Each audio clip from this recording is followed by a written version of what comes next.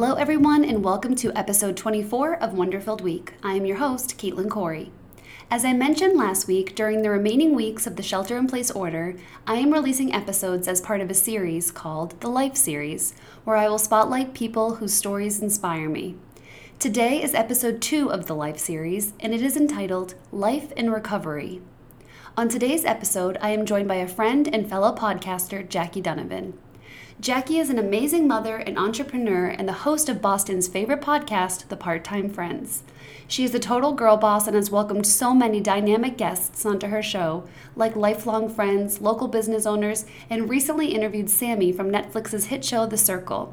Jackie is a warm and welcoming soul who makes everyone feel like a friend, and not just a part-time one. Today, Jackie and I are going to delve into her past and discuss the experiences and events that ultimately resulted in her deciding to live a life of sobriety. If you or someone you know is battling addiction, you are not alone, and there are many resources out there to help. It's never too late to change the path you're on. Jackie is living proof that there is life on the other side of addiction. Hey, Jackie, welcome to the podcast. Hi, thank you so much for having me. I'm so excited. I'm so excited to have you on. So I already gave everybody sort of an intro into what the topic was about. So I think we should just dive right into it. Is that good with you? Sounds good to me. All right. Yeah, sounds awesome. All right. So just can you give everyone a little insight into what it was like growing up and, where you're from and what your life was like and then how you were first introduced to sort of any sort of substance? Yeah, so I'm 35 years old. I was raised in primarily like a single family household. My mother was the sole care provider. My sister and I, we lived in South Boston when I was younger, and we moved to Braintree because my mother couldn't afford to pay the bills on her own. She had divorced my sister's father, and yeah, we just moved to Braintree. I grew up like in a normal family for the most part. I don't know what is considered normal, but I mean, I think there's a stigma when you talk about drug addiction. I think people have this stigma in the back of their head that it looks a certain way. In my life, I honestly grew up, I traveled a lot with my mom. I had nice things, like I got what I wanted. I was really a good kid. But there was like behaviors from a young age that I noticed. I lied a lot. I was really dishonest. I would, manipulate my way into getting things. But like, I think that children do that anyway. Looking back in hindsight, things were just like stand out for me now. But yeah, growing up, it was good. I probably tried my first drink around 13 or 14, nothing too crazy. Liked the effect, tried marijuana at like probably 13 or 14 as well. Wasn't for me. It wasn't until I was probably 16, I found ecstasy in the BBC nightclub off of Route 1. They used to have under 21 dance parties. And I loved the feeling that ecstasy gave me. It made me dance. It made me not care. And yeah, that was probably like my first run-in with any sort of like hard drugs, if you will. And then from there, I didn't really do that all the time. Got a boyfriend. Guys are a big part of like my story. Cause I, not only am I a drug addict, I'm like a codependent. I have daddy issues. I have abandonment issues. I have issues up the ass. So yeah, when I broke up with that boyfriend, OCs were big on the scene in OC 80s.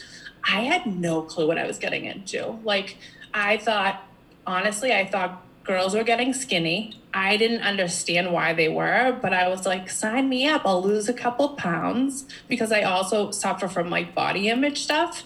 So right there, it was like, yeah, cool. Lose a couple lbs, make me feel good. And it did. Like opiates gave me that relief that I was looking for probably my whole life.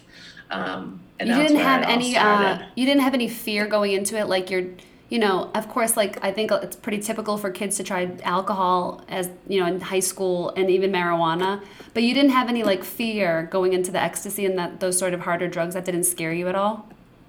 No, I think that I always liked to be like I don't want to say rebel because I sound so stupid, but I always liked to try things. I always wanted to go against the grain to a degree.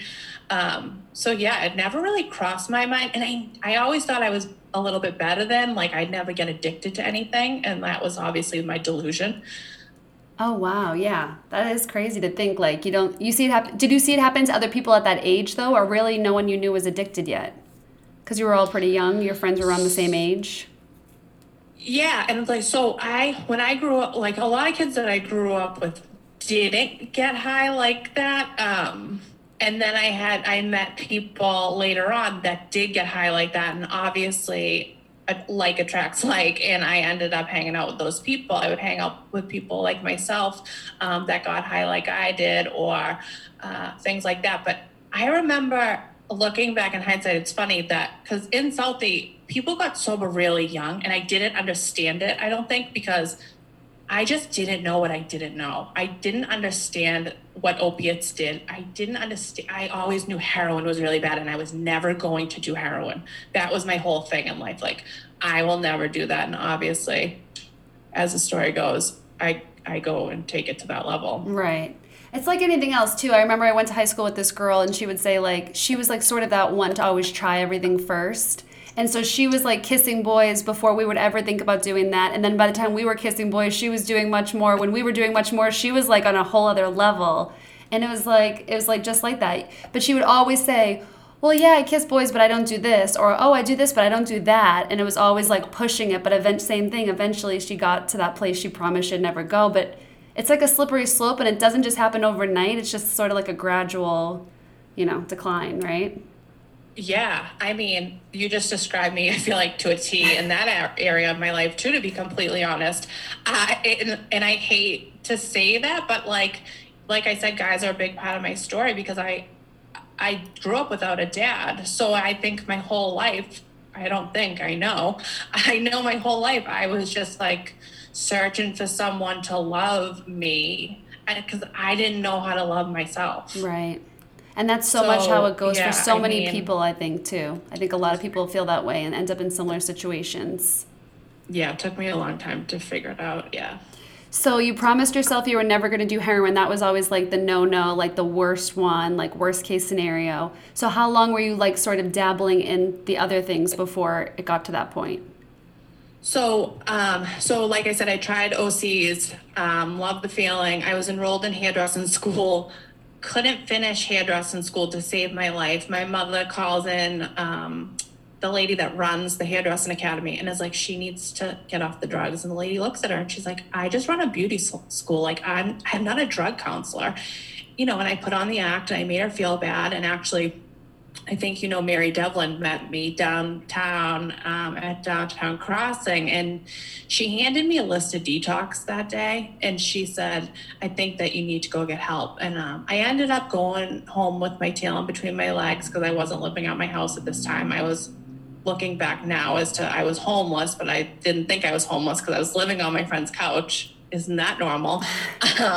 And yeah, so I went home with my tail in between my legs, got honest, told my mom, and those 2 weeks, what it looked like for me was like, my mom asked me to go to a detox and I said no. And so she helped me detox for 2 weeks, cold turkey, no. She went to like Elizabeth Grady on Newbury Street to go get like body massages because she was just Googling and reading things on the computer to like make me feel, that's all she wanted to do was me be okay. And like, yeah, I didn't know what I didn't know. So I promised, I make the promise, Mom, no more drugs. I'll just drink. Because I didn't think problem with drinking. Drinking was never a problem in my past. So 21, it looked like me drinking. I was going out 6 nights a week to Faneuil Hall, stumbling over cobblestones, getting in fist fights. Just being an absolute mess. My mother's still trying to get me to finish hairdressing school. She's driving me every morning with a ginger ale and saltines. And I'm thinking, hey, this is normal. I missed out on college. And then I'll pick it up. So 22, it ended up looking like cocaine came into the picture. And what cocaine did for me was like made me stay up longer and feel this like, made me drink the way I wanted to drink too. And Yeah. so what that ends up looking like is I suffer from a minor stroke. And there's a young doctor that comes into the room, right? And he looks like Doogie Howser. So I'm like, oh, he'll understand what I'm doing. So he's like asking me, how much do you drink? And I'm like, well, I pregame with this and then I drink this. And he's like, well, how many drugs do you do? And I'm telling him because my mother's not in the room. And I'm like, after I keep saying, this is how much I do. Sorry, I keep saying, do you know what I mean? Do you know what I mean? And he's not saying yes back. So literally what I thought was he didn't have a good social life. Like I was like, oh, this doctor's a loser. Oh my God. I swear. Totally. I thought that everyone drank and took cocaine to the point where they had minor strokes. Oh my God. I didn't realize that you had a stroke. She kept on going, it's the Red Bulls. Oh my God, poor thing. Yeah, it was crazy. It was so crazy. So 23, what it looked like for me was crack cocaine came into the picture. I started hanging out with kids that had been on the methadone clinic, and they drove nice cars, and so I thought that was cool. So yeah, I mean, it was just a whirlwind. I crossed a lot of lines that I always said I'd never cross. And eventually that wound me up in a Section 35, which in Massachusetts, you get placed in handcuffs. The police come and get you, and you go in front of a judge and a psychiatrist, and they evaluate you. I just went willingly. I was like, yeah, I'll go.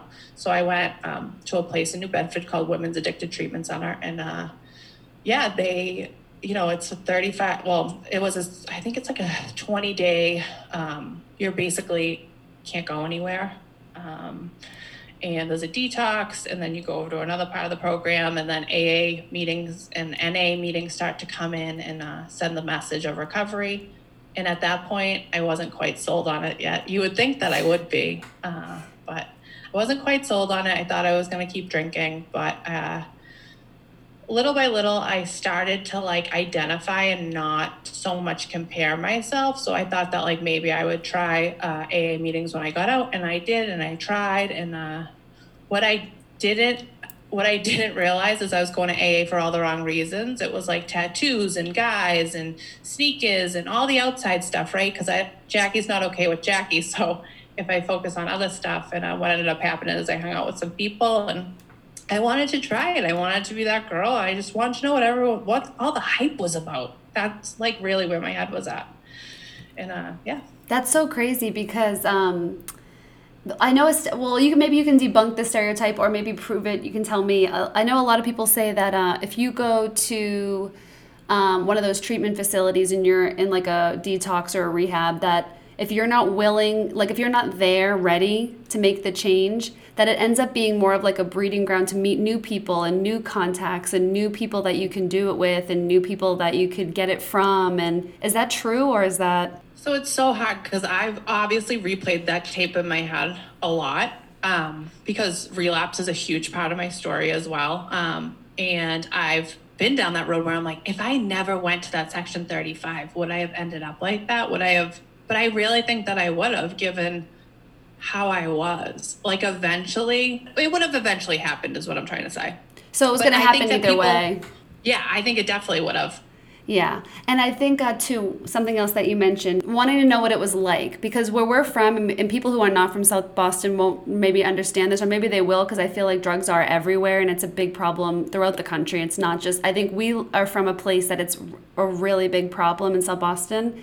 And so I can see what you mean, as crazy as that may sound to someone else, when you say I wanted to know what it was like, or I wanted to try it, it's because I don't think anyone who lives in South Boston has not been touched by either themselves, a family member, a friend. Everyone's life has been touched by someone with heroin use. And so in a way, it is kind of well, what is it like? I mean, it's like when you're a little kid, right? And you see your mom drinking wine or champagne, and it seems glamorous. You want to try it, or you're little and you want to put makeup on. I want to try that.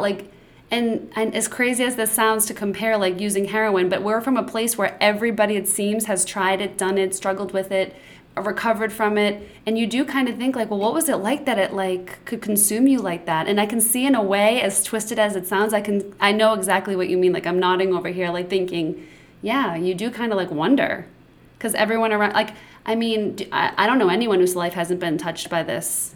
Yeah, especially nowadays, it's so scary now, because I feel everyone you come in contact with is affected by at least, you know what I mean, in at least one way or another, by someone close or a work friend or knows somebody. And it's just so funny now being sober for a little while. No, obviously nothing crazy, but it's funny to hear people that don't know that I'm sober talk about people with drug addiction problems. To me, like I've been in, I was in the management field prior to having my last child, and some of my employees would come up and like start talking really negative about drug addicts. And it was so crazy because, and I get it. I get both sides. I do. I'm like very open-minded. But it's funny because at the end of the day, they all did end up finding out because I'm so open about my recovery and my past that I just hope that I bring a little bit of like, not all of us, are hopeless. Oh, absolutely. I feel like that's the big thing. Like, I know I get so irritated, like, because of course I am also one of the people whose family is affected by this because everyone's is basically from where we're from. So anytime I hear anyone, disparaging, saying the word that I hate the most, which I'll say junkie, like I hate that word. Anyone, like anytime I hear someone talking negatively, like I think about the people that I know, family and friends who have been used it or been affected by it or lost somebody to it. And I think to myself, like, that's such a horrible, like, you should be so lucky to be even able to talk bad about it because that means you have no experience with it. And like, you should take that as a blessing and you should be grateful. You shouldn't be disparaging the people who have been, struggling and hurt by this disease. Yeah, no, it's such a sense. People are so sensitive nowadays about everything. It's wicked annoying. It is. It's like so annoying. And I've just come to the conclusion that it's just everyone has their own journey. Everyone goes through different things. So like when people start talking shit, I'm just like, I get it. But I'm just grateful that I have like a little bit of perspective in my life where I can say like, that's okay that they're not there yet. Because a long time ago, I couldn't say that I was there. Yeah, the one thing that I have to say that I love about you and I always have is how honest and transparent you are. Like there's just really what you see is what you get. You have no secrets. You're open and willing to talk about anything. And I could have had a lot of people come on and talk about this subject because we do know so many people affected by it. But I want someone who can see both sides, someone who is open-minded, not judgmental, because even though you experience it and you could be one of those people who's very like, self-righteous about it or like, like very sensitive and passionate, you're more like, I get it. Like, I can see both sides. I can understand. I know my experience and I know that you don't have this experience and I can meet you in the middle. And that's kind of like how we should all be, right? Totally. Even when I sponsor girls, I've had girls that are on maintenance. I've had girls that are on Suboxone or methadone. Some people don't believe in sponsoring girls or taking them through the big book of which is the 12 steps of Alcoholics Anonymous. But what I look at it as is it's an experience for them. Like they might never get to open a book with someone or have it explained to them like what this disease looks like. And I get to do it. And it's like, it's not causing harm. If I was causing harm to someone, I wouldn't do it. But I just think that give it a shot. Give it a whirl. Yeah. I'm just thinking like you would be an awesome sponsor because I feel like the girls would really be able to connect to you because you are down to earth and honest and like in a good way, regular. You know what I mean? Not everyone's like that. So they would be lucky to have someone like you to guide them through it. But to get back to it, so you're in the meetings, the sneakers, the tattoos, the boys, you wanted to try it. So how old were you when you tried it? It was either 24 or 25, roughly. Yeah, and that was a long road of shooting, IV use heroin. And it took me down a lot of paths, like I said, all those lines in the sand that you draw, cross them. Even more so. And then I tried to get on the methadone clinic. I've done Subutex. I've done Percocets, just trying to switch it up to make myself feel like I might be normal. And nothing ever worked for me. It was a long road. It wasn't until I was pregnant with my daughter that I even tried to really get sober. Oh, wow. Okay, so I have some questions, and I know you'll answer because you're regular, and you know that I have no experience with this, so I really don't understand. So fire away. So when you tried it for the first time, were you able to like administer it yourself, and like was it scary? Like I know I've heard people say like they've had other people help them with it. Like what was going through your mind? I know you wanted to try it just to see what it was all about, but like did you have fear? Any second guessing yourself? I hated needles my whole life. I used to bawl my eyes out when I had to go get blood drawn or shots. I was a big wimp. So I remember vividly being at South Shore Hospital in my probably like 1920, and I remember the nurse taking my blood and saying, "At least you'll never be a heroin addict." She literally said that, right? A little foreshadowing. So when I first tried it, I'll never forget. I was in Holbrook. I was with this young gentleman that had just wrapped up a sentence in either, I think, Dedham House of Correction, and he didn't want to give it to me. But I mean, I was very persistent. I was very persuasive. And I just said, if you don't do it, then someone else will. And that's the truth. And I've given drugs to people that have never tried things. As much shame as I've had in doing, looking back at it, it is what it is. That's my truth.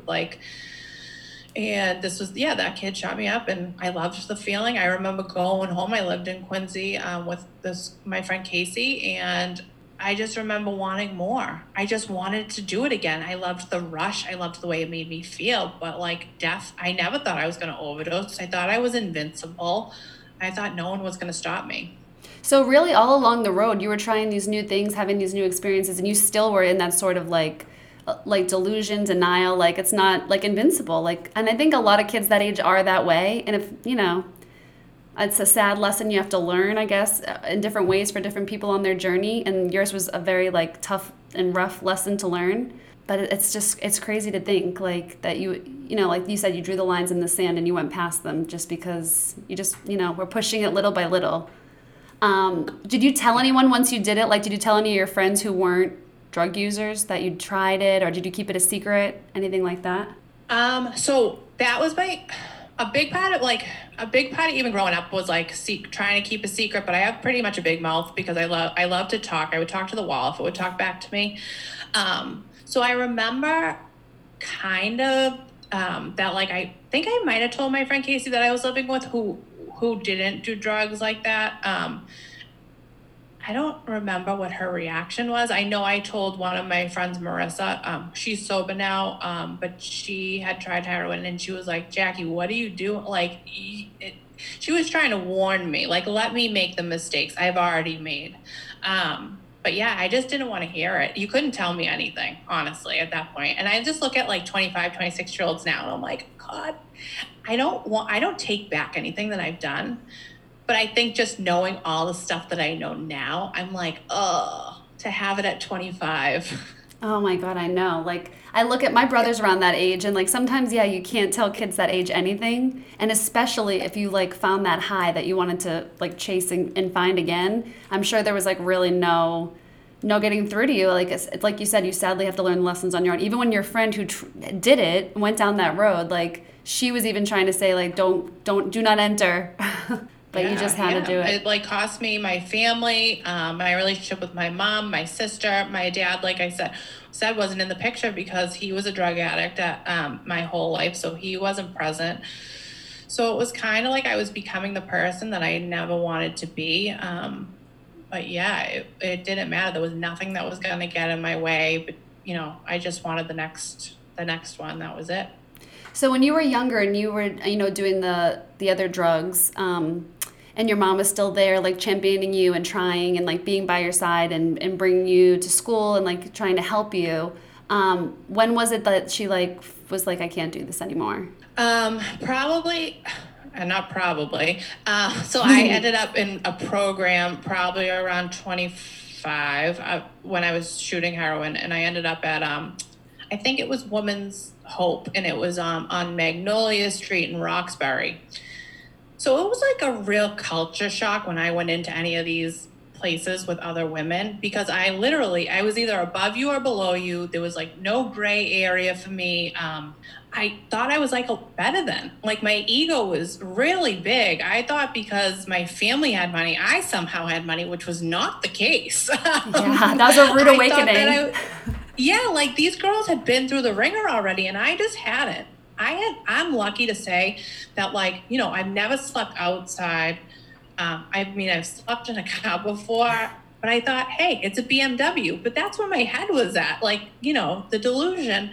But when I went to these places, I remember calling my mom. It was always like the poor me's. Like, how could you do this to me? How could you make me stay here?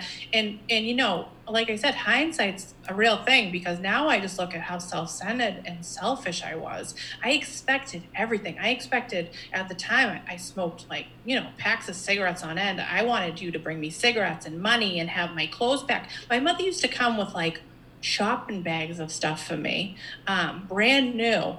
And I just wasn't grateful. I was just in it. And like, unfortunately,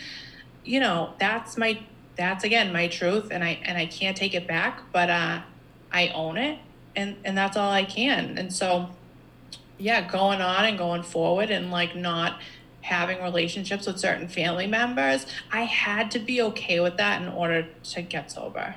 Yeah. So it got to the point where she was bringing you stuff, and then she just couldn't do it anymore. There was just like insatiable. You just wanted more and more. You weren't stopping, and she just probably had it. Yeah, she was just over it. And I think with my dad not being around, I don't know if that sparked it. I don't know if, she didn't want a heroin addict for a daughter. I got like that. I don't really know the answers to that. I only know my part, which was I was super selfish and super self-centered, and I wasn't a good daughter, and I wasn't being the best person or version of me. I feel like the things that you're saying, the accountability that you're taking is so inspiring, because I don't think a lot of people have that perspective of themselves, or they're not able to really look at themselves as a whole. Like, the way you're talking about yourself is almost like you're outside of yourself looking in, and you're just giving like a brutally honest assessment of what's happening. Like, you're not at all sugarcoating it for yourself. You're not trying to repaint the picture to be somebody else's fault. And I think that's really admirable, because I don't think that's not a quality I see very often in people. It took a long time and a lot of pain. Yeah, I imagine. Unfortunately. So you were in and out of rehabs. It wasn't just like a one and done detox. How long did you go on that carousel for? So that lasted from 25 till about 29. I was in and out, tons of awesome relationships. I say that with awesome, like that awesome wink, relationship wink. thing with a lot of sarcasm. Yeah. A lot of winners. And yeah, so 29, I found myself coming off of methadone, breaking up with another boyfriend, and I found myself on Plenty of Fish, and I met a guy, and the guy had a bunch of sober mutual friends on Facebook, so he said, want to go out on a date?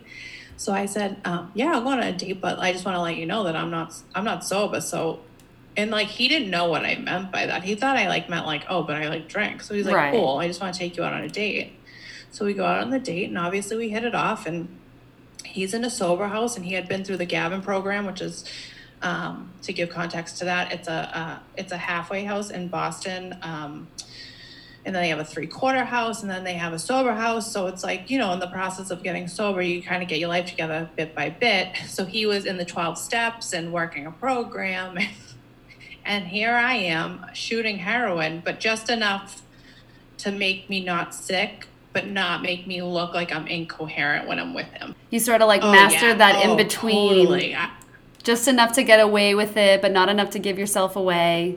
Dangerous. Yeah, I had it down pat, except for the fact he called me out a couple weeks into into dating. When he was like, "What do you do, Percocets?" And I was like, "I shoot heroin." And what my selfishness and my self-centered looks like is I ended up shooting heroin at the top of his bed, and he ends up at the end of the bed praying not to get high. Like, literally on his hands and knees praying not to get high, because that's where it takes me. I don't care about anyone but myself when I'm in that state. Oh my gosh. So was he recovering from heroin or from alcohol or something else? Heroin. So that was his drug of choice. Yeah, and he had hit, like, his rock bottom looks so different. Like, he had been to jail. He was riding freight trains up the West Coast, homeless, in Portland, Oregon. Wow. He was all over California. Yeah, and he was sober. And that was, like, the first person that I, like, believed that could get sober. Right. Oh, so that he was the first person you saw and was like, wow, you've come a long way and you're really like living it. And that was your motivation. Yeah, he had like a spark about him. He had started, like, he was meditating, which I thought was so weird. I was like, you started a meditation meeting where you close your eyes? I'm like, that's weird. You're like, get me out of here. Literally. Oh my God. Okay. So you literally did it right in the bed and he's at the bottom of the bed praying. I'm like trying to picture that. That is wild. So you were really just so lost that you could not even, because knowing you, like, of course, you're like a great person. Like, you're not the kind of person who soberly is going to like hurt someone or like tempt them and test them in that way. But when you're under that influence, it's like nothing else exists, right? Yeah, all bets are off. That's scary. Yeah, it was. It was a crazy experience. And like, I paint that picture, and I think that people sometimes think I say it with being like sarcastic, like, oh, he was at the, praying. It's like literally, he was asking God to remove the obsession, to help him, to give him strength, find the all strength that. with it, not to get high. And he didn't get high. He didn't. I did. Did he see you again after that? He tried to put up a boundary. Okay. To say, I can't date you if you're going to remain to get high. So I did what I did best, and I lied. And I said, okay, I'll stop doing it, and I'll get on Suboxone, and I'll be sober for you. And that just like wasn't happening. But I made him believe it was, up until the point where I came out of his sober house bathroom with a pregnancy test. So not only did I have to say I was pregnant, I had to tell him that I wasn't sober either. Wow. Okay. So walk us through this. Now you're pregnant. How did he take it? What did you do? Paint the picture. Oh, it was just like crazy. I think he like didn't even know what to say, and he was so heartbroken that I was using. You know what I mean? He was so devastated. But so it's funny because I never wanted kids, and for some reason, I don't know, it was, it has to be like a God moment in my life, right? I knew I had to have this baby. Like something inside me was like, we're having a baby. Because normally I would have been like, no, I can't do this. I would have found an alternative. And I just wanted to have the baby. So he told me that I had to go and find a detox. And what it ended up looking like is I went to St. Elizabeth's in Brighton. I went to the hospital. I went to the emergency room, and I thought they were going to help me get into some rehab. So I was like, I told them what happened. And all the OBGYNs ended up coming down and sitting next to me in the ER. And they, for some reason, they never do this. This isn't like a thing. They took me up to the maternity ward and they detoxed me. In a maternity bed, I had so normally when you're in a detox, you're kind of locked in. Like you don't have the phone. You don't really have a ton of privileges. This was like a regular hospital stay. So like I had been using drugs for so long, and now I end up in a hospital bed with a telephone, and I'm so sick, like sicker than I probably have ever been. And they come in, the doctors look at me and they're like, your track record's garbage. Like there's no way that you're going to stay sober. And I don't blame them. I didn't blame them at all. So I had been working at a coffee shop, not the one you and I had worked at when we were younger, but I was working at another coffee shop because that's also something that I do. And a girl had come in and wrote me a Facebook message, and she said, if you're one of us, which I think you are, I go to a women's meeting on Tuesday nights. So if you want to come, let me know. So at the time getting the message, before I was in the maternity ward, I was like, women's meeting? I don't have girlfriends. I hang out with the fellas. So I called her when I was in the maternity ward because I didn't have anyone else I didn't know who else to call. And she came to my bedside that day. And she agreed that she was going to sponsor me and try to take me through the 12 steps of Alcoholics Anonymous. Oh my God, amazing. Yeah, she was like the best. That summer it was great. So this is while you're pregnant, and this is like your new friend, and she's your sponsor. You're on the right path. You're pregnant, and then how did it continue? So what I do is I dive right in the middle of AA and I get in with the fellowship. So I start making friends because that's easy for me. I gravitate toward people. Like I said, talk to a wall, so I would talk back. What I didn't do was I left out that spirituality part of the whole program. I thought that I was hip to God because I went to Gate of Heaven, and then I went to CCD when I moved to Braintree, and then I watched The Craft when I was 14 or 15. So I thought I was a witch at one point in my life. So I thought that spirituality, I had it, but I didn't. It looked nothing. But I did stay sober. I had my daughter December 31st, 2013, and she's like the light of my life.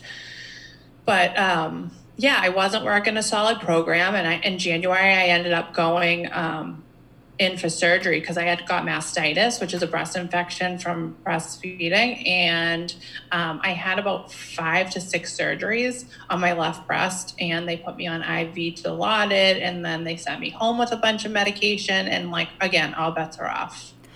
Oh, see, I didn't realize that. I always was under the impression that when you had Frankie that was it.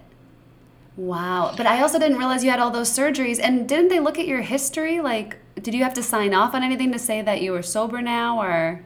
Yeah, so when I originally went in and had like the first couple things done, I wasn't given any medication because of my history. I was awake during the first major like incisions with like a team around my left breast. Oh my God. And I was screaming. I've never experienced pain like that in my life.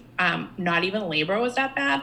I've never experienced. So the doctor, I will remember her saying it. She goes, I don't care if she shot heroin today. She needs meds. And I did. I needed something. I definitely manipulated my way. I was buzzing the thing every 5 seconds for them to fill me up after. I thought it was like a free lapse. Oh, I like that word. That's like, that's clever. A free lapse. Yeah. Yeah. I was like, oh, yeah, I got this. They're giving it to me. Yeah, I'm meant to have this. And you're like, it's not my fault. I'm not choosing this. I have to get this surgery. So you could really talk yourself into that, justify. Oh, yeah. Name of my game. I'll talk myself into anything if it benefits Jackie. So now Frankie's home and you're having your surgeries. And so then you went home with the meds and what happened? So I was super mom because what opiates do to me is they give me, let me say, I thought I was super mom. So what opiates do for me is they give me this energy and I'm untouchable. So I can change diapers, clean the house, and I'm doing it all, right?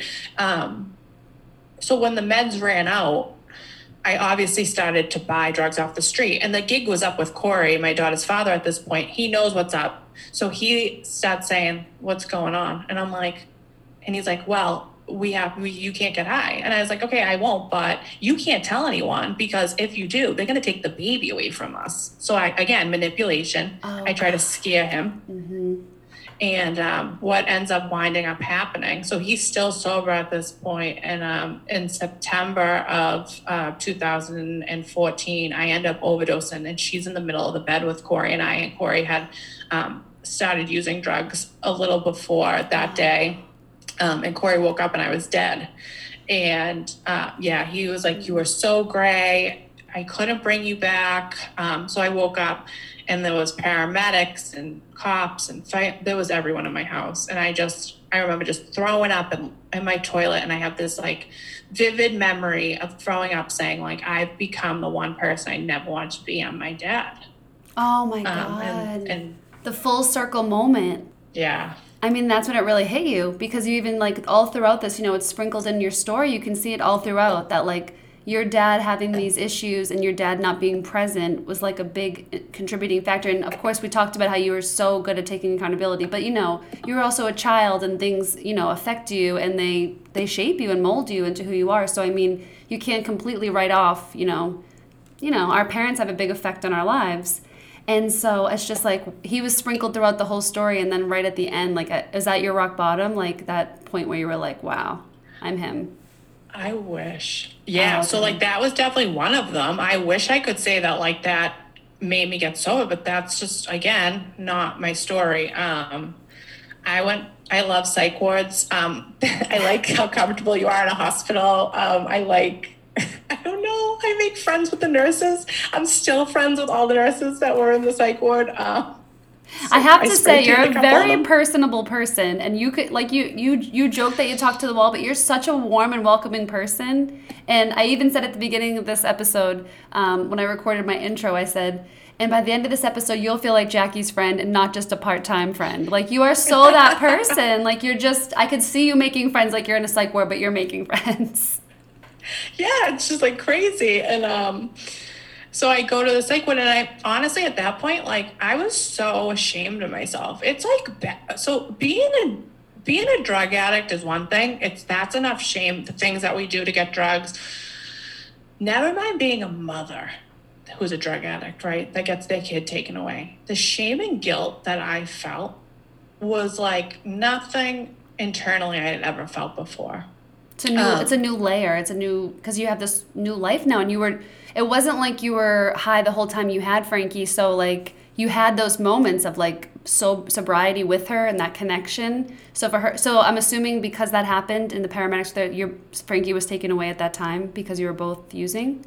Yes. Okay. Yes. So I remember having the fear of God when she was taken too. And I called my Aunt Maureen, and she's my godmother, and she came and got her. And I was so scared of my other family members. She was the only one. And I feel so bad still to this day that I called her, because it was just so much pressure, but I didn't know what to do. So she ended up taking Frankie, and about, I want to say like 15 to 17 family members showed up at court the following week. And the DCF worker looked at me and said, I've never seen this many people show up at a court hearing to take a child. Wow. She said, consider yourself so fortunate. 100%. But again, it was like, I'm still in it. I'm still kind of getting high. I was wicked grateful, but I still was like, thinking like everything's gonna be okay. Yeah, it's like that mentality you just had all along, like sort of like, I don't want to say, I'm not, these are your like better than, like that feeling like it's all good, like okay, now I know Frankie's taken care of. Like you're still, I feel like when you're using, it's not you. So if you're being selfish, yes, you are doing these things and you are technically being selfish, but it's not you. You know what I mean? Does that make sense? Like it is you, but it's under the influence of this addiction. Yeah. But yeah, because Jackie now would never, you know what I mean, in my right mind, make a lot of these choices or calls. So yeah, I went to a psych ward. I wasn't even sure if I wanted to get sober. And but I went, and women in AA, Jolene being one of them, who started the Part-Time Friends with, decided that they were going to move into my apartment with me because my daughter's father and I had split up, and they were going to help me get custody of Frankie back. And I had to jump through DCF, and these women helped me pay my bills, and they helped me, become a woman again. But like, again, I did this teetering thing with the 1 foot out, 1 foot in, let's get a new boyfriend thing.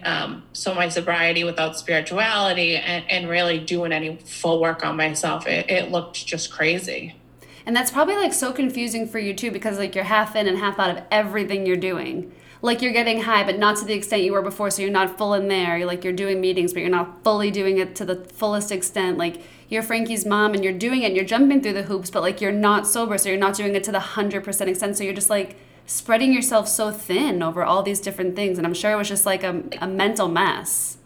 Yes, you hit the nail on the head. It's exhausting. It's like literally exhausting trying to juggle all these things, especially when I look back, because it's just, my life today looks so different. As crazy as it can be. It's just, I'm not exhausted internally anymore. Yeah, well, you're not lying, you're not manipulating, you're not trying to do this, you're not trying to run all around, you're not trying to do 100 things at once, but not actually investing in any of them. It's just like a lot. And you were young, like you were like in your 20s, late 20s, early 30s. Well, at this point in my life, I'm 31. So what it looked like trying to get Frankie back, which I did end up getting her back. I had to go to mom's groups, and I'm sitting there in mom's groups, and I'm like, this is common sense. Like, again, the better than thing. Right. I get into another relationship with someone I thought wasn't an alcoholic or a drug addict. It gets physical on both ends, because nothing's healthy. Nothing I ever do looks healthy at this point. So yeah, that's like without a spiritual solution in my life, it's just mental chaos. And would you like agree or disagree, like toxic almost like attracts toxic? So like in other words, if what you're putting out, you get back. Like I'm a big believer of that in every way. So if you're putting out good, you'll get good. And so if you're like radiating this like toxic energy, like people are going to be attracted to that and gravitate towards you. And then all of a sudden you look around and it's just like a full of toxic people in your life. Oh, Yeah, and you have to get rid of all those toxic people, which isn't easy either, to get rid of people, you know what I mean, that don't provide purpose in your life to a degree. So yeah, it was just like a bunch of craziness, but I like didn't see it. Even when I got sober this time, I was still early on invested in bad choices, because once you get sober, you don't become like a spiritual sparrow. Like, you don't become this spiritual being of nature. Like, yeah, you're not going to change your whole person. Like, you're not going to change who you actually are inside. Yeah. Yeah. So like what it ended up, and I'll kind of speed up. So what it ended up looking like was like I got a restraining order from trying to fist fight someone at the age of 31. Like and I got Frankie back by the skin of my teeth, manipulating, lying. And so I get her back. She's 2 years old, and and she's the light of my life. Like, that's the other thing. How do people get high with kids? It's like, because that's what happens. That's my love for Frankie. There's no question. That's how powerful drugs are. And like, that's something I would like stand up for. You and I were talking earlier about off air about things. If you put me on a lie detector test, I hate this line because people in meetings always say, if you hook me up to a lie detector test, I would pass. But I didn't know how to stay sober. So I ended up getting high. And what my last day using looked like was January of 2016. And Frankie wakes up next to me because that's what we do. We sleep together. We co-sleep together. And at that point, and she looks at me and she says, I'm hungry. And I can't feed her because I'm so sick. And in my head, I'm like, how did I get here again? How? Because there's this little girl that I love so much. Like, she doesn't just like, she deserves a better mom. Like, and that's all I'm thinking. And so I call her dad, because that's what I do. And he's sober at the time, because that's also another theme. And he stays sober and I don't. And I call him and I say, I don't feel that good. Can you come and get Frankie? And he said, are you all right, Jack? Is everything all right? And I said, yeah, it's fine. And then he was like, no, are you really all right? And so for some reason at that moment, I call it like my divine intervention, God or whatever. I had enough money to get high. I had the means to get high that day. And for some reason, I said, you know what? I really need to go get help. I really need to go to treatment. And that was something I was always unwilling to do. I always wanted to hold on to the apartment. I always wanted to hold on to things because things made me feel better. Or so I thought. Mm-hmm. And this time I spit it out, and then immediately I tried to retract it. I was like, but I'll go tomorrow. But wait a minute, it's just too much. Yeah. It's scary. Yeah, especially I would imagine, now I don't know, like if you really know that's going to be the time, like you almost need like another minute, like you got to take a beat, like, because this is really it. Like, and as awful as the ride was, and as much as you don't want to be on it, it's still your ride, and it's the ride you've been on, and it's almost like so hard to leave the thing you know, even if it's, you know, it's bad, because it's just scary to go to the next thing and know you can never go back. Like, the door's going to shut, lock, slam, and you don't want to go back in. Yes. I would think it needs a beat. It kind of deserves a beat. Like, it's like a moment you're going to remember, and like, you know what I mean, 4 years later, talk about it on a podcast. You kind of have to like remember that moment and like sort of, because people are always going to ask you, like, what was the rock bottom? What was the moment you knew? And it deserves, like, that beat. Yeah, and it did, and it had it. And, like, then what came out of my mouth was, well, what am I going to do with my washer and dryer? He was like, stuff. Fuck your washer and dryer. I'll buy you a new one when you stay sober. It's so funny, like, the stuff you don't want to give it away. Yeah. I was like, I was about to die. The priorities were not in order.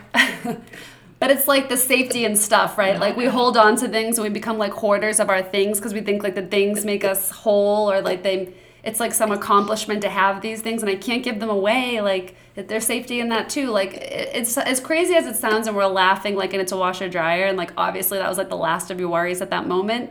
It still makes sense though. Like, in that moment you were just holding on to whatever you could. And like probably maybe absolutely. Even making up like a little like reason that you can't quite go right this second, because we got to sort out what's going to happen with these things.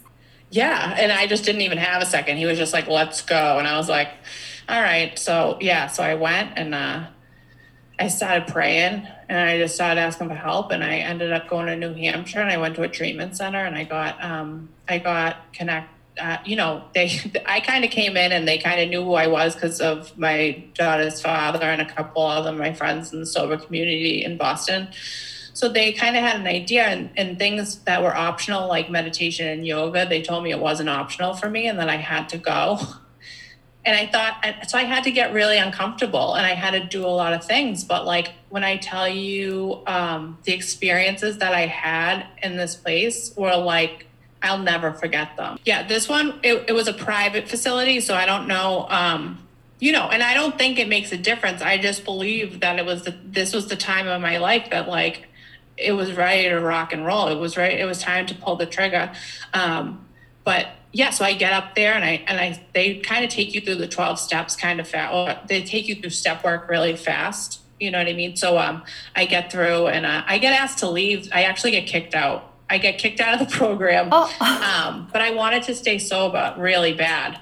Yeah. So that's the thing. And that's what I talk about a lot is like, I made a lot of mistakes, even this time in recovery. But I wanted to stay sober, and I'll never forget one of the women that worked there. She met me and I'm crying because I'm humiliated. Again, I get kicked out of somewhere, or like, I just can't keep it together. And she said, this doesn't have to deter you from doing the right thing. Just stay sober. And I got kicked out because just for the record, I passed a note from a girl to a guy, and that was a no-no, and I lied about it because that's what I knew. Yeah, that makes sense.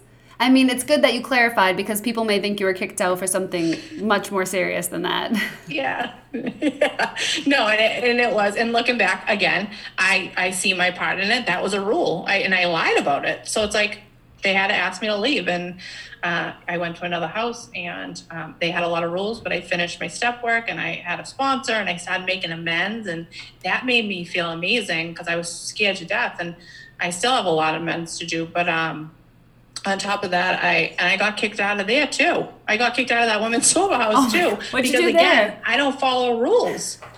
Yeah. I don't know how at this stage of the game to follow rules, but I continue my path and I go to another sober house because I want to stay sober so bad. And I just take these things like meditation and prayer and helping other women, and I just keep on implementing them everywhere I go. And yeah, little by little, I got my daughter back, and A to B happened. I got a job. My job grew. I kept on doing the right thing, and so on and so forth. And life got better. But it took a long time. Oh, I imagine. And it's like you have to make these mistakes, and every like step back feels so frustrating, and you're just like, am I ever going to get it together? But you do come out the other side, and you did come out the other side. But I'm wondering, like, with the history of like rule breaking and not being quite able to like follow all the rules, even though you're following all the good ones and the big ones, and but these places, they pull no punches. You have to follow all the rules, right? Like start to finish, big and small. You lie, you got to go. Like they can't, they draw the line in the sand and they can't go over it because they just can't allow the people to do that. But so when you got out of that one though, so what changed? Like I know you're implementing the things actually in life. You're actually doing the meditation, the yoga, the prayer, like you're finding that side of yourself. But like are you like fully out of that, like lying or not following the rules now? Like, or do you still find yourself sometimes, is that just like a personality trait that you just kind of push it sometimes? So what I found with myself was the sober house that I got kicked out of, I was on a guy contract, right? So I couldn't talk to guys. So that also entailed me going to meetings in Boston and seeing men that so there was like this line. So then I got a second cell phone so I could talk to my friends that were guys. That's a rule that shouldn't have been broken. So when I got called out for that, I had to do a lot of work, and I won't get all into it, but the fourth step is writing all your resentments down. And then the other part of it is looking at your side of stuff. So that was like huge. And you talked about it earlier when you were like, not a lot of people own their shit. I had to own my shit because I just knew that it worked for a lot of other people. And if I didn't give it 100%, that I was too scared to get high again, to be honest. So what it kind of looks like for me nowadays with the whole being dishonest is I do this practice where I exaggerate a lot too when I talk, because I'm, a mile a minute, and I'll be like, oh, and I drank, and I didn't have anything to eat today. I do it to my boyfriend all the time. I'm like, I'm so hungry. I haven't had anything to eat today. And then I'll go, just kidding. That was a lie. I actually had eggs this morning. So I do this practice where I call myself out of my bullshit. Oh, that's really good. I mean, again, like you like inspire me. I don't know if it's like all the like programs you've been through or like maybe like it's therapy or like just human growth and just like introspection looking at yourself, but that's like an insanely awesome way to do that. Like that's one of your weaknesses and you probably maybe don't even know why. And that's like now like your exaggerations or lies look kind of dumb, like I didn't eat, like it's nothing like it used to be, so it's already so much better, but you're still even checking yourself with that stuff and just being like, okay, let me slow down, like I'm going that, like you can like stop yourself before it gets any more serious. Like it's a lie about having eggs, but like, tomorrow it could be a lie about this and the next day it could be a lie about this. I can't let this go. Yeah, because that's what it spirals for me. But you're almost holding yourself to the accountability that the people at those sober houses do. Like they're strict and they're no nonsense and they don't let you break a rule. And now you're kind of like forcing that on yourself, which seems like it's a good practice. Yes, I try. Okay, so then fast forward, you got Frankie back and now you've been sober for 4 years, right? Yep. So I celebrated in January this year of 4 years. It was almost surreal. I thought I was going to live my whole life with I thought I was going to always be on drugs or drink. I did. That was just what I thought my life was going to pan out to look like. And it's like crazy to be this sober. Well, first of all, congratulations, because 4 years is no joke. And it's like, it's an everyday thing. For some people I know, like they say it's like an every hour thing, every minute, like every second, you're just taking it one at a time, whatever like phase you're feeling that day or at that time of life. So 4 years is amazing. And then, so when you say sober, I know because you're an open book, so I know you'll answer. You're sober of everything. So you don't even drink, nothing? Nope, no drugs, no alcohol. Wow. I try not to take Tylenol now. It gets a little crazy sometimes. Like I'll get a headache and Jeff's like, okay, pop a couple Tylenol. Yeah. And you just can't, I mean, it makes sense though. Like you're going to be a little trigger shy after everything you've been through. Like if you've had surgery with no anesthesia, I think you can handle like a headache with no Tylenol. That's what I'm saying. So I try my best. Obviously, if something was ever needed, I would probably either just shut it down or like do my research around it. And now you know what I mean? Just take it like one day at a time and one experience at a time, like cross that bridge when you get to it kind of thing. Yeah, for sure. Since you've been sober, have you had any surgeries like outside of that? Like have you had to like face that question yet of like what you would do or like how you would approach it? Not really. Nothing crazy. I'm trying to think. No. And when you had your son, because you do have a new baby, little Bubba. I do. Did you have can you do epidurals? I know these are like naive questions, but I just don't know. Like, can you do that kind of stuff? Yeah, so you can get an epidural, but now this is funny because one of my friends and I were just talking about this. I believe that they put a little something in the epidural if you're a normal human being and not a drug addict, or if you obviously opt out of this. But so they just give me the epidural as is without the little something. And I don't know what exactly it is, but I'm almost 100% positive there is something in an epidural. But you were able to do it with your son and it was no problem because it's in your history, in your medical history. Yeah, they didn't give me whatever it was. Yeah. And I didn't have to take any Percocet. I didn't tear down there, so I didn't have to take anything after. God or whoever was shining down on you like, this girl's been through it. Let her not at least tear so she doesn't have to be tempted. Yeah. I was like, thank you so much. So how was having your son? Okay, so now you're 4 years sober and you're with your boyfriend. Is your boyfriend, and you don't have to answer this if it's private, I know it's anonymous, but is he in the program or is he? Yeah, okay. He is. And it's funny because I didn't meet him in a program where I didn't walk up to him at a meeting and introduce myself. I actually saw him at a Dunkin' Donuts drive-thru and I thought he was just handsome. And I did some investigating. But he's sober, and having my son was So right before I had him, the sober house I had gotten kicked out of, I am super close with the owner. She was amazing to me, and she's a dear friend. And she ran a retreat down in Hammerock Beach in Marshfield, and a bunch of the alumni that I had gone through the house with, or had just maintained friendship with, or some women that I didn't even know went. And what came out of that experience was I was so full of fear to have my son, because I never wanted the story to repeat itself. I didn't want history to repeat itself. I was scared that I was going to be a failure.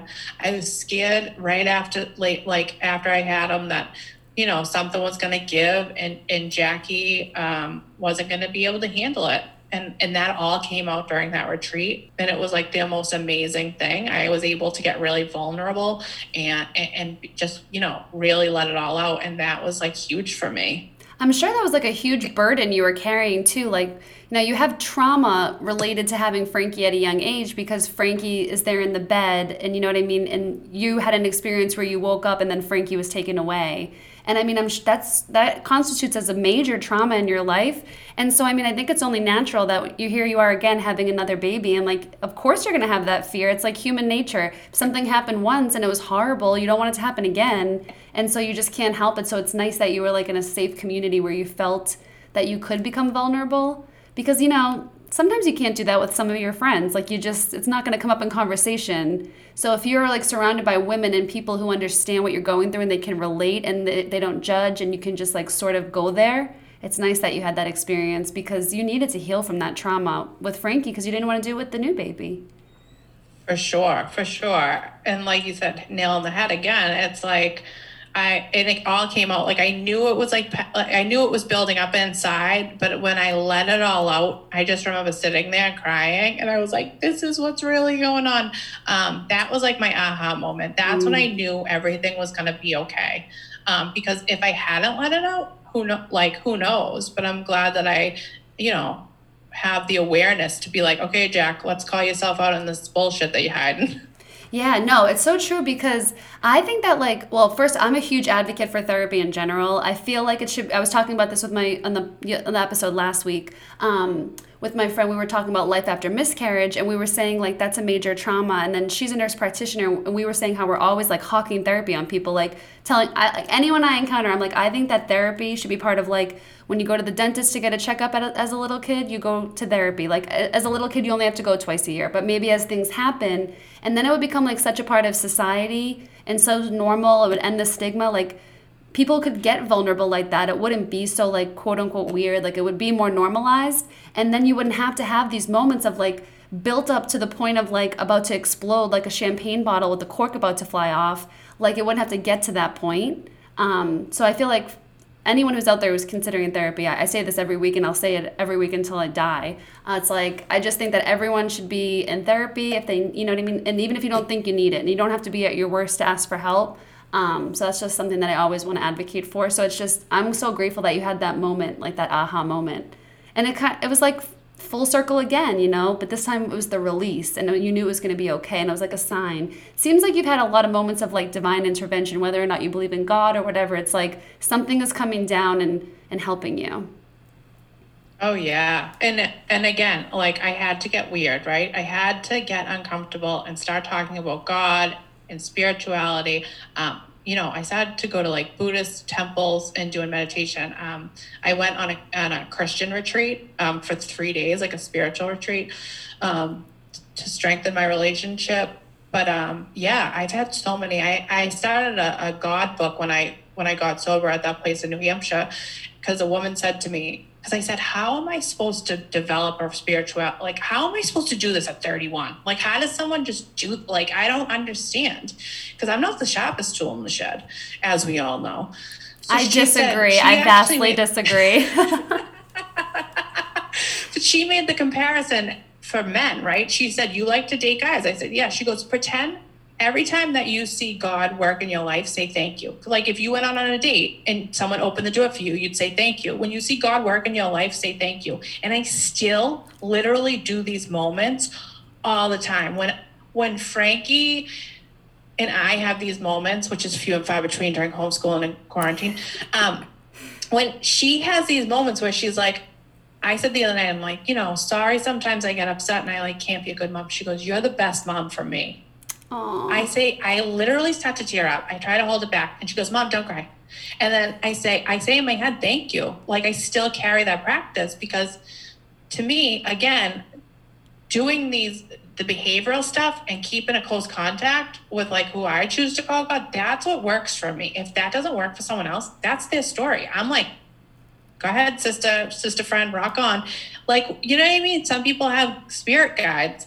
Some people have, Buddha. It depends. But like whatever you can get down with. In therapy, 100%.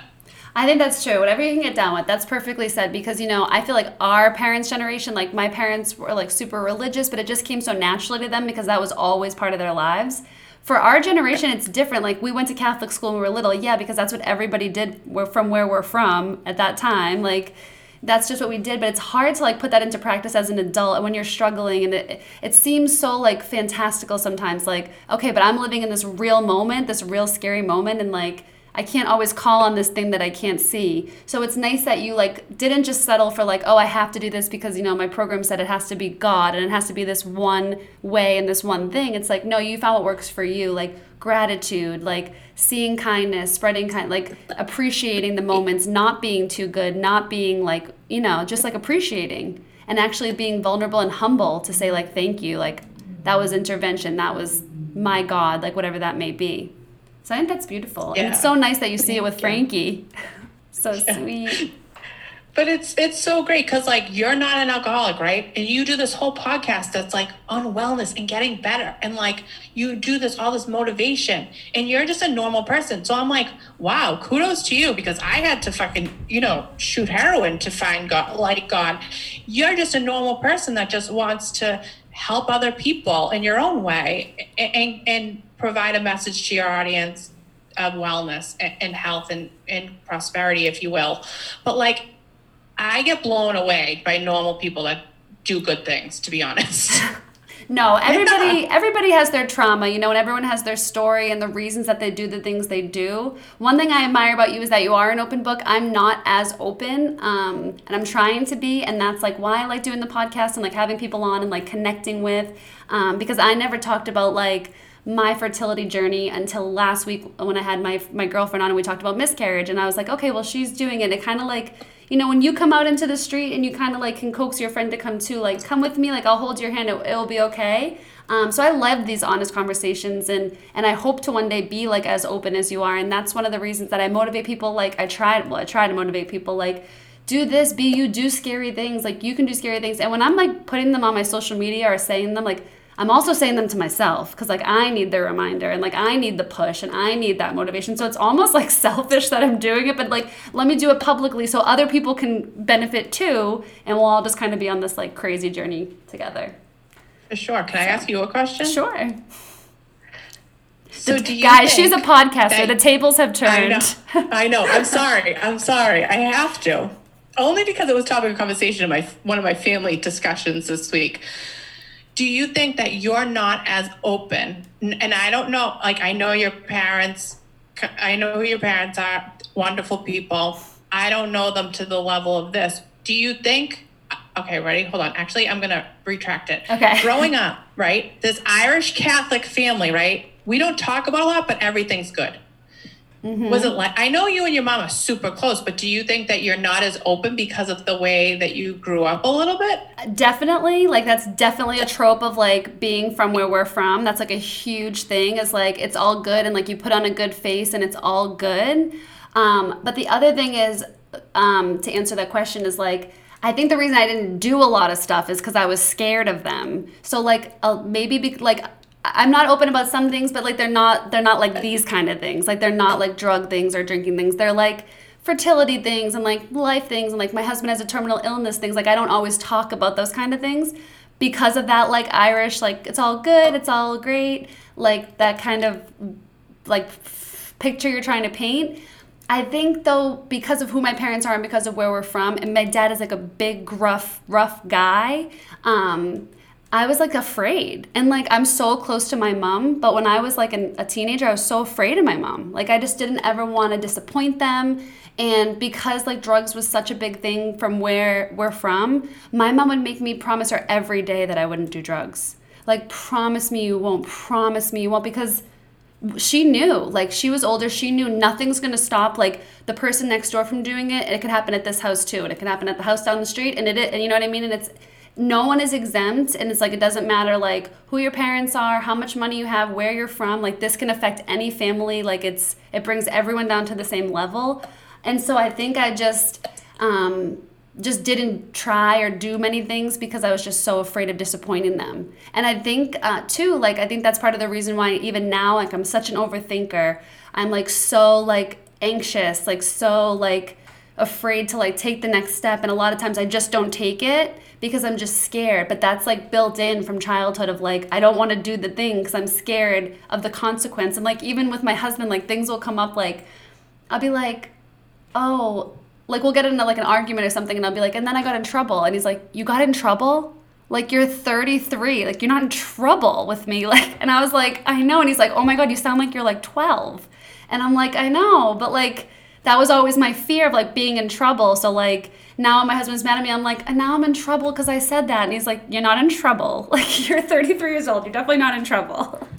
So yeah, I mean like definitely it goes back to childhood and like, yeah, like where we're from, it's like, you know, and I'm sure like many people who are from where we're from are nodding along with this and being like, yeah, like I get it. Because either like you had the parents who were so like strict and had such high expectations of you that you just didn't do it, or you had the parents that maybe had similar struggles and then you went down maybe a similar path. Like there's different, you know what I mean? Like there's just different types and just like different routes that people take. And yeah, I do think that is part of it though, for sure. And like why I don't want to share. And like even when I did my episode about anxiety and depression, I like asked my mom if it was okay with her before.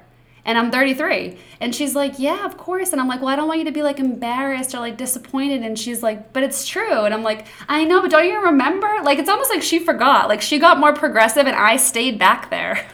That's good though. No, I was just curious. It came up in a talk with one of my family members, and sometimes I don't think the older generation realizes. I know, yeah. It's like, I don't know, you know, like luckily, like my family, like my immediate family, my brothers and I, we have not like gone down this road that we're talking about on this episode, but like it just as easily could have been us. And I think that's one of the reasons now that my parents in their older age, they always say like how grateful they are, like because they know, like I'm sure when we were all younger and it was just kind of like rolling the dice with the kids who were going to try and the kids who weren't, like I'm sure they were just holding their breath, like for 10 years, you know what I mean? Like, well, all of us went through teenage and 20s. Yeah, it's scary. It's scary when I look at when I go to family meetings sometimes.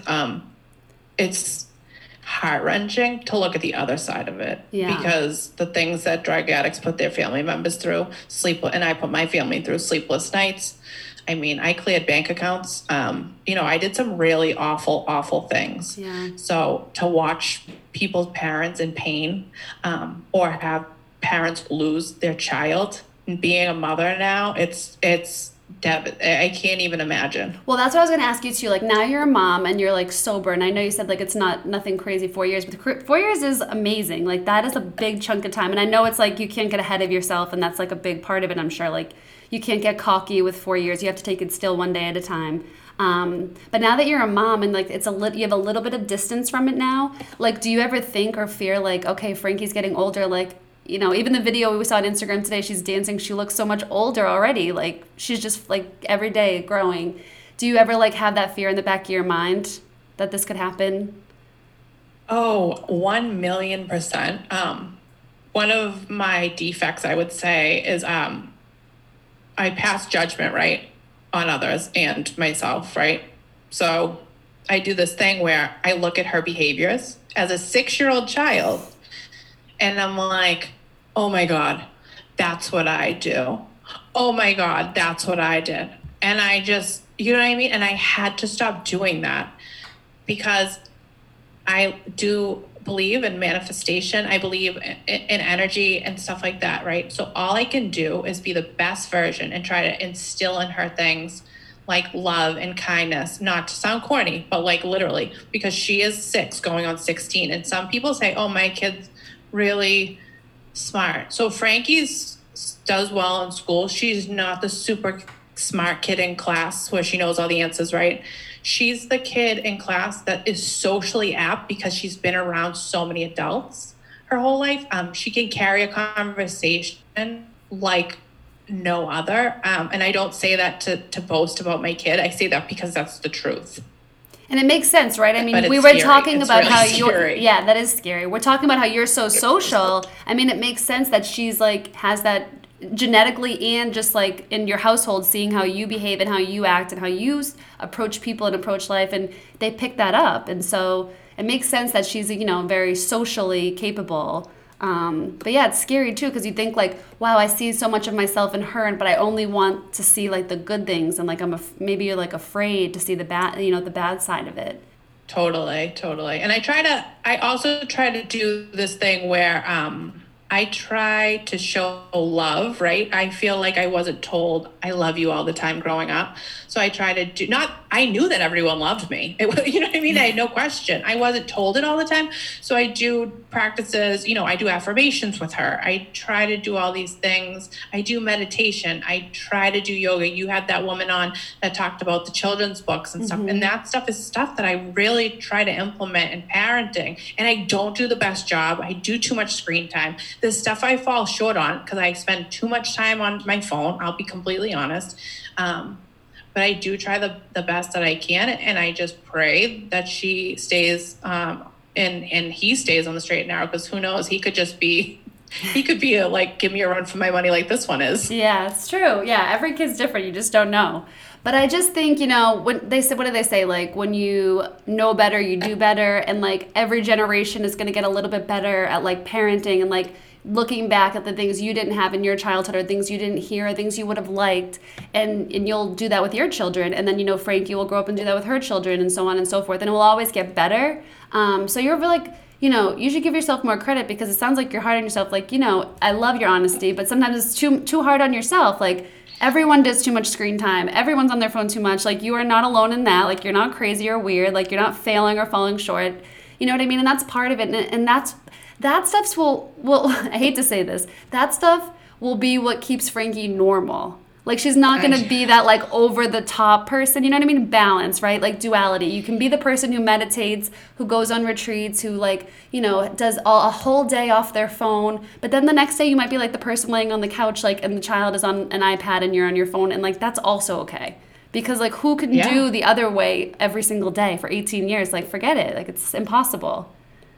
And if you set yourself up for that expectation, you'll always fall short and you'll always feel like a failure. And like, so you just have to like definitely let go of that. Like that's a failure in any way, shape, or form, because like times that you've truly like dropped the ball, and you can see that that's different than using screen time. Like, come on, like of all the things you've been through, like that's nothing. Like, you're doing so great. And that brings me to my next point, because you are a mom, and like hearing your story, like, and I didn't know, like I knew maybe like, like parts of that, or like, because you're open on your podcast as well, the Part-Time Friends, but we got into the nitty-gritty of like some of the darkest times and like specifics. But now looking at you as a mom, like looking at you now, like at our age now, I look at you as like a mommy entrepreneur. Like, you have like your brand as being a mom, and so like I just like, it's so amazing to see how far you've come from when you had that pregnancy test, coming out of the bathroom, crying, having to admit 2 secrets, to now, you know what I mean, this many years later, and Frankie's still so little. Like, you still have so much time. Like, you know what I mean? Like, that's just a blip on the radar of like the life you're going to have with Frankie and the life you're going to have in general. And it's just like amazing to see, like, you are the living example of turning it around, like pivoting and being adaptable, rolling with it, and just really like turning it on its head. Because not only did you just say like, I'm going to be a mom and I'm going to be sober and present for Frankie, I'm going to be like documenting this, and I'm going to give her the life that that she deserves to have and that I want to give her. And I'm going to like be the best me for her. And like, you're pushing yourself, you're doing new things, like you're putting yourself out there. I think that's just like so beautiful. Do you feel proud, or do you just feel like it's just regular? No, I definitely, thank you. You're like the kindest human, literally. The conversations even I have like over the computer with you, it's just, you're so uplifting. But no, I appreciate you saying that. And no, I I'm like super blessed. Like I do have these moments. Like I said, I thought I was going to do drugs and drink alcohol forever. I didn't even know if I was going to live to be 30 at one point in my life. That's the truth. So yeah, no, I do think I'm not that hard on myself. Sometimes, the comparison, social media is a bitch in terms of, all the comparisons. You look at all these people and their houses, right? And then you look at their kids and, I do this thing where I'm like, am I doing enough? Am I okay? But like at the end of the day, like you said, it's like from what I've been through, like I'm pretty sure I'm doing all right. Yeah, you got this on lockdown for sure. And so when Frankie's older, are you gonna broach the subject with her? Are you gonna let her come to you? I know you're gonna definitely be an open book and honest with her because that's just your nature. But are you gonna bring it up to her when she gets to that age where you start to talk to your kids about like sex and drugs and drinking? Or are you gonna sort of like just let her ask you questions and you'll just answer as she asks you? So let me start off by saying today we were in the car and we're on a ride and she starts asking me, she wants to know, this is verbatim, let me know the details as to why you and your mom don't talk. She wants the deets. Right? So I said, when you're old, I said, mom wasn't being the best version of herself for a long time. She wasn't being a mom. She wasn't being a great friend. She wasn't being a good daughter. I said, sometimes we all make mistakes. Well, what kind of mistakes did you make? And she's 6 years old. Oh my God. So then I say, my answer to that is, well, when you're older, Daddy and I will talk because I have an amazing co-parent relationship with him. We have our bumps in the road, but for the most part, we're on the same page. And so I said, when you're older, Daddy and I will sit down and we'll have a conversation and we'll talk. And she goes, no. I don't want to talk to Daddy. I want to talk to you. Me and you are going to talk about your mom. It's not Dad's mom, so we don't need to include Dad. Oh my God. I'm driving down 93 and I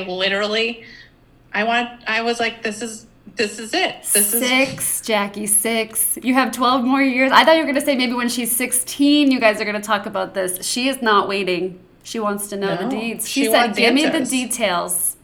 So what did you say? Yeah. Did you leave it at that you were going to wait till she's older or? Yeah, she like let it go a little bit.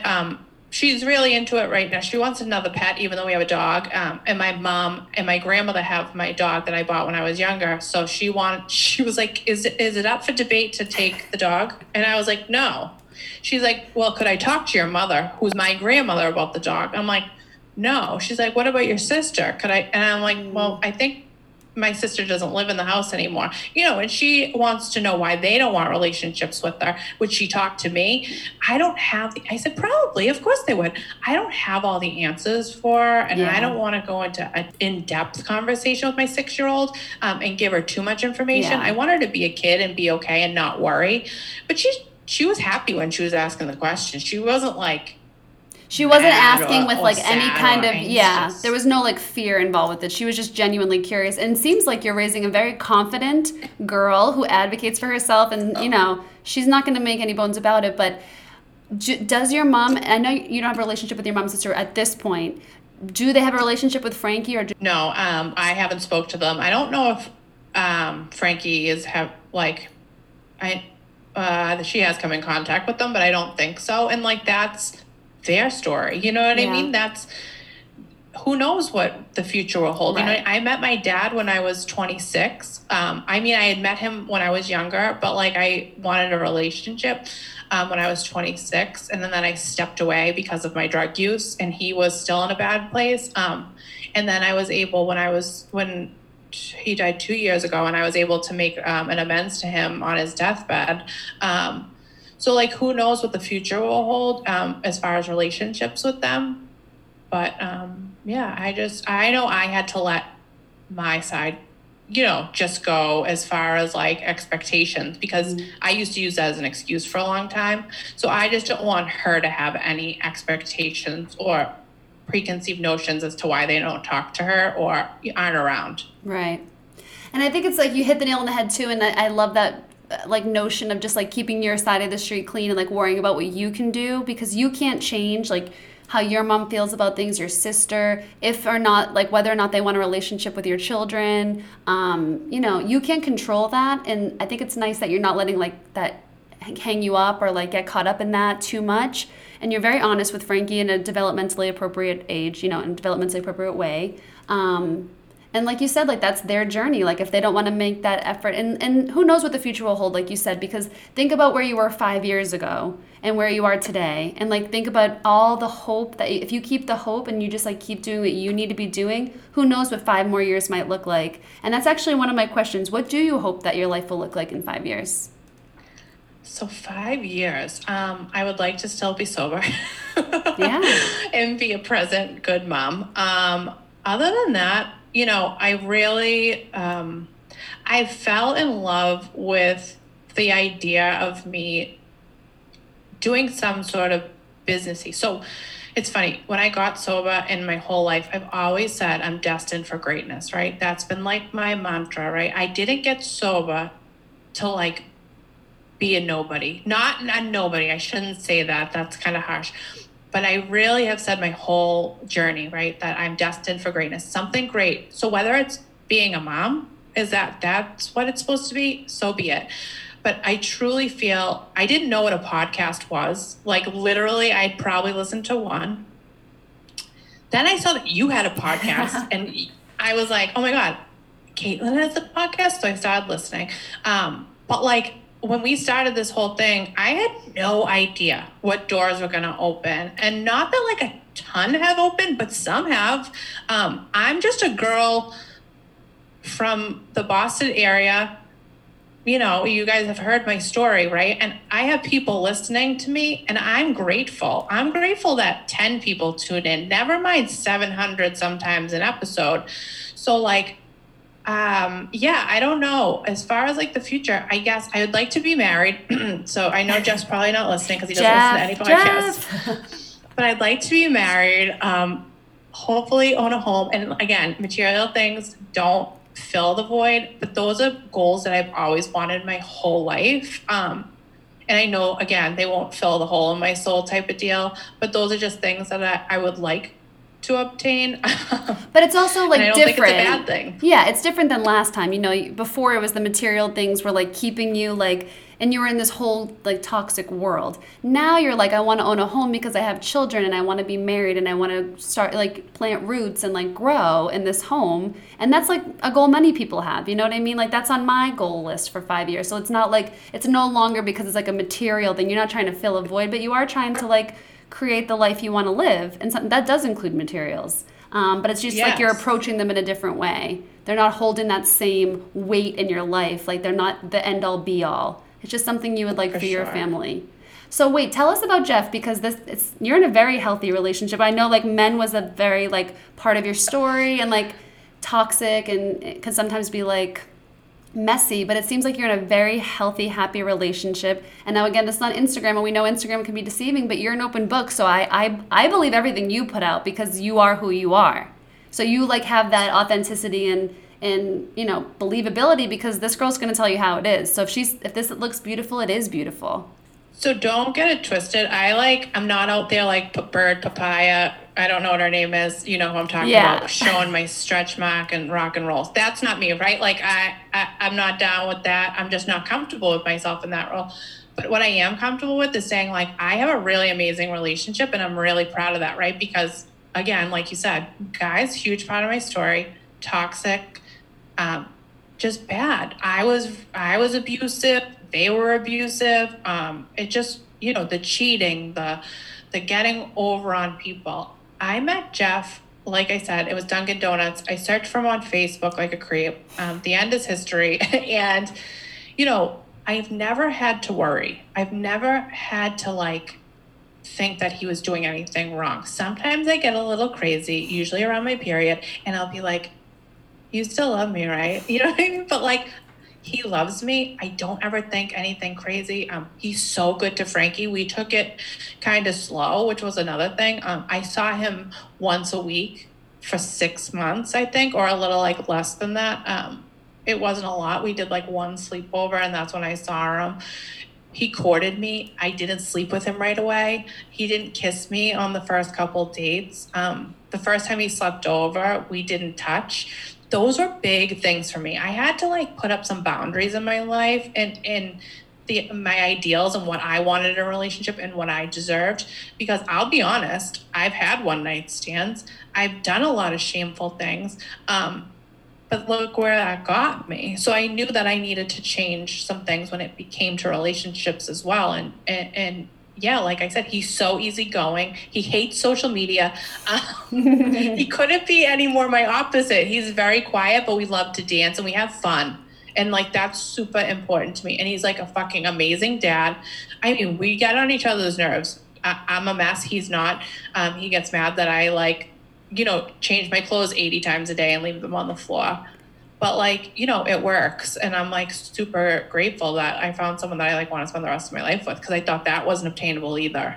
That's so amazing. Like to think about how far you've come. And it's so beautiful to see that all the things you've learned, you really put them into action and look at where it got you. And like, if that's not like, motivation enough to keep going, like, wow, I learned these things, I made these changes, and it's like really working out. And because you are destined for greatness, like you have to stay on this path because it's just so beautiful. And like, and I'm going to post pictures too, and I'm sure you guys are going to check out Jackie on Instagram, but they're like literally the most beautiful couple with the most beautiful children. Like I'm like, okay, all right, enough already. Hashtag family goals, hashtag mom goals. You're too nice. Oh my God, it's so true. Some of it's Facetune. Oh, that's all of us. Come on. Even everyone who loves wellness and honesty and transparency, the little Facetune sometimes. Like we're human.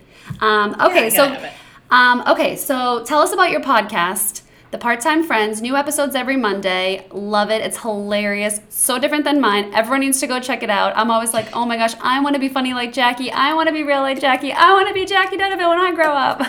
Oh, please. No, no one's saying that. But no, so we started a podcast, The Part-Time Friends. It started off with a journey of three of us that were in a group chat kind of talking shit all the time. It's now JD and I, who JD was not a founding member. I'm still good friends with Tony and Jelaine, but I found a passion in podcasting, and what it looks like is we are two friends that bring on a third friend every week to share with our audience something new, whether it be their story or their forte, if you will, what they're good at. So I try to keep it like we have local people on here, and then we just had a girl that was on, Sammy from Netflix, that was on. So I really want to try to get, as many different types of people. I love meeting new people, as we all know through this episode. I've talked about talking to a wall, but I just think that there's so many interesting people. So it's just given me a platform to really broadcast it. Yeah. And I feel like this was always like part of your personality, right? Like, I mean, you're so good at making friends. It's come so easily to you. You could talk forever. Like, you're funny. You have like that quick wit personality. Like, in a way, like, the things that maybe got you in trouble before, like, the way you're able to talk your way into things and this and that. When you take those skills and you put it to something like an entrepreneurial fashion, like, I'm going to start this business. I always say, like, I wish I had that in a way. Like, I'd be too shy to be like, hey, like, let me reach out to this person with 1 million followers. Like, what's the worst that can happen? But you do it. And because you have like that like, you know what I mean? Bravery, like you have that, like, you have the balls to do it. Like, you just put yourself out there. Like, you're very down to earth. People love that and appreciate it. When you were talking to Sammy, now I mentioned it at the intro of this episode, but you had recently had Sammy on from The Circle, and she was 1 million followers on Netflix show. And her and Jackie were talking like they've known each other for 15 years. And I text Jackie and I'm like, okay, like, how are you guys not best friends? Like, that was a perfect fit. Like, you could talk to anyone. Like, this platform is perfect for you because you make people feel comfortable. Like, you make them feel welcome. You make them feel calm. And you have like a way of having people open up. I haven't opened up my podcast at all, 25 episodes. And you're like, let me ask you a question. I'm out here spilling my guts. Like, you have that way, and that not everyone has that. And so I really think like podcasting is going to be a great platform for you to continue to grow, because you have like a certain set of skills that not everyone's born with and you really can't teach. Like, you either have it or you don't, and you have it. And so I'm just like excited to see where else it's going to take you. But another thing I like about your podcast is that it has that hometown feel. Like, you have on the people with the Boston accents. I love it. It makes me feel like I'm home. They're talking about like there are things that are just starting up, but then you'll have someone on from Netflix. Then you'll have on someone like who's one of your best friends. They're hilarious. Then you'll have like, it just goes back and forth. Like, and because it's so open-ended and everyone could be your part-time friend, like you could have anyone from like the president down to like your best friend of your whole life. That's what I love about it. It's a great concept. And there's really no limits when you do it that way. So it's kind of like genius.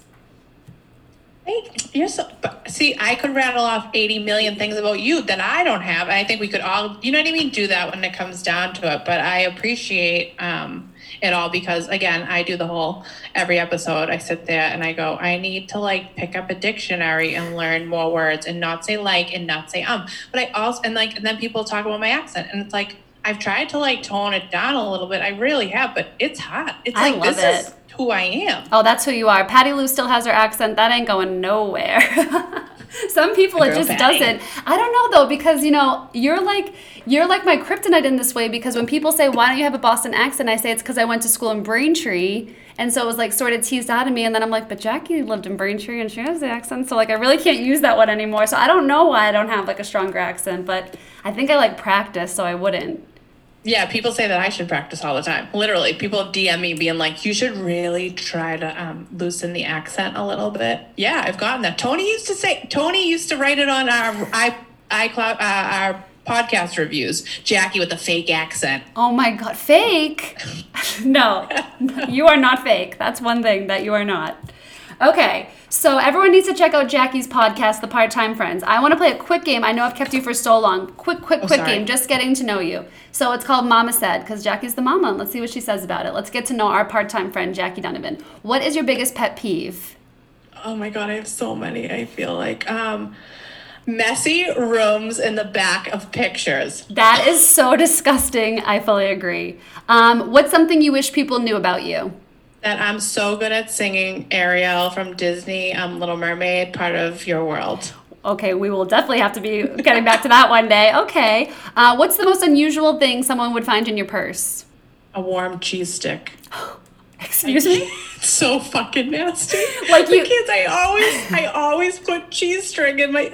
It's so nasty. But you're not putting it in there because you want it warm, right? It just stays in there and then it gets warm? No, it just ends up staying there because I'm a dirtball. All right. If music played every time you walked into a room, what song would it be? Sounds like it might be Ariel, part of your world. I feel like, what's that song? There she goes. There she goes again. You know what I'm talking about. There she goes. Yeah. That's a great song. It just popped into my head. That's a really good one. I always wanted to be like tall and tan and dark and lovely. I want that one. Good. See, that's a good one. I want that one for me. You can steal it. Thank you so much. If you could be friends with any celebrity, who would it be? Oh my God. Right now, honestly, and Lauren Bostic, honestly, she's like really, she's made a profound impact in the way that I view entrepreneurial, I can't talk, things. And you and I have had conversations Oh about yeah, we love Lauren. And you guys might know her as the Skinny Confidential. If you don't know her real name, Lauren Bostic runs Skinny Confidential. She is amazing. Yeah, that's like hashtag goals in every form.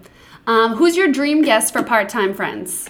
Oh, I don't know. I don't really have one. Yeah. I wish that I could tell you. I mean, probably someone on like an A-list celebrity, only because I think if I achieved that, I'd feel like I've made it type of deal, which isn't the truth, but I'd still feel that way. Yeah. I mean, it's like even having Sammy was awesome. She has 1 million followers. So like, I'm wondering who you're going to get next. You know what I mean?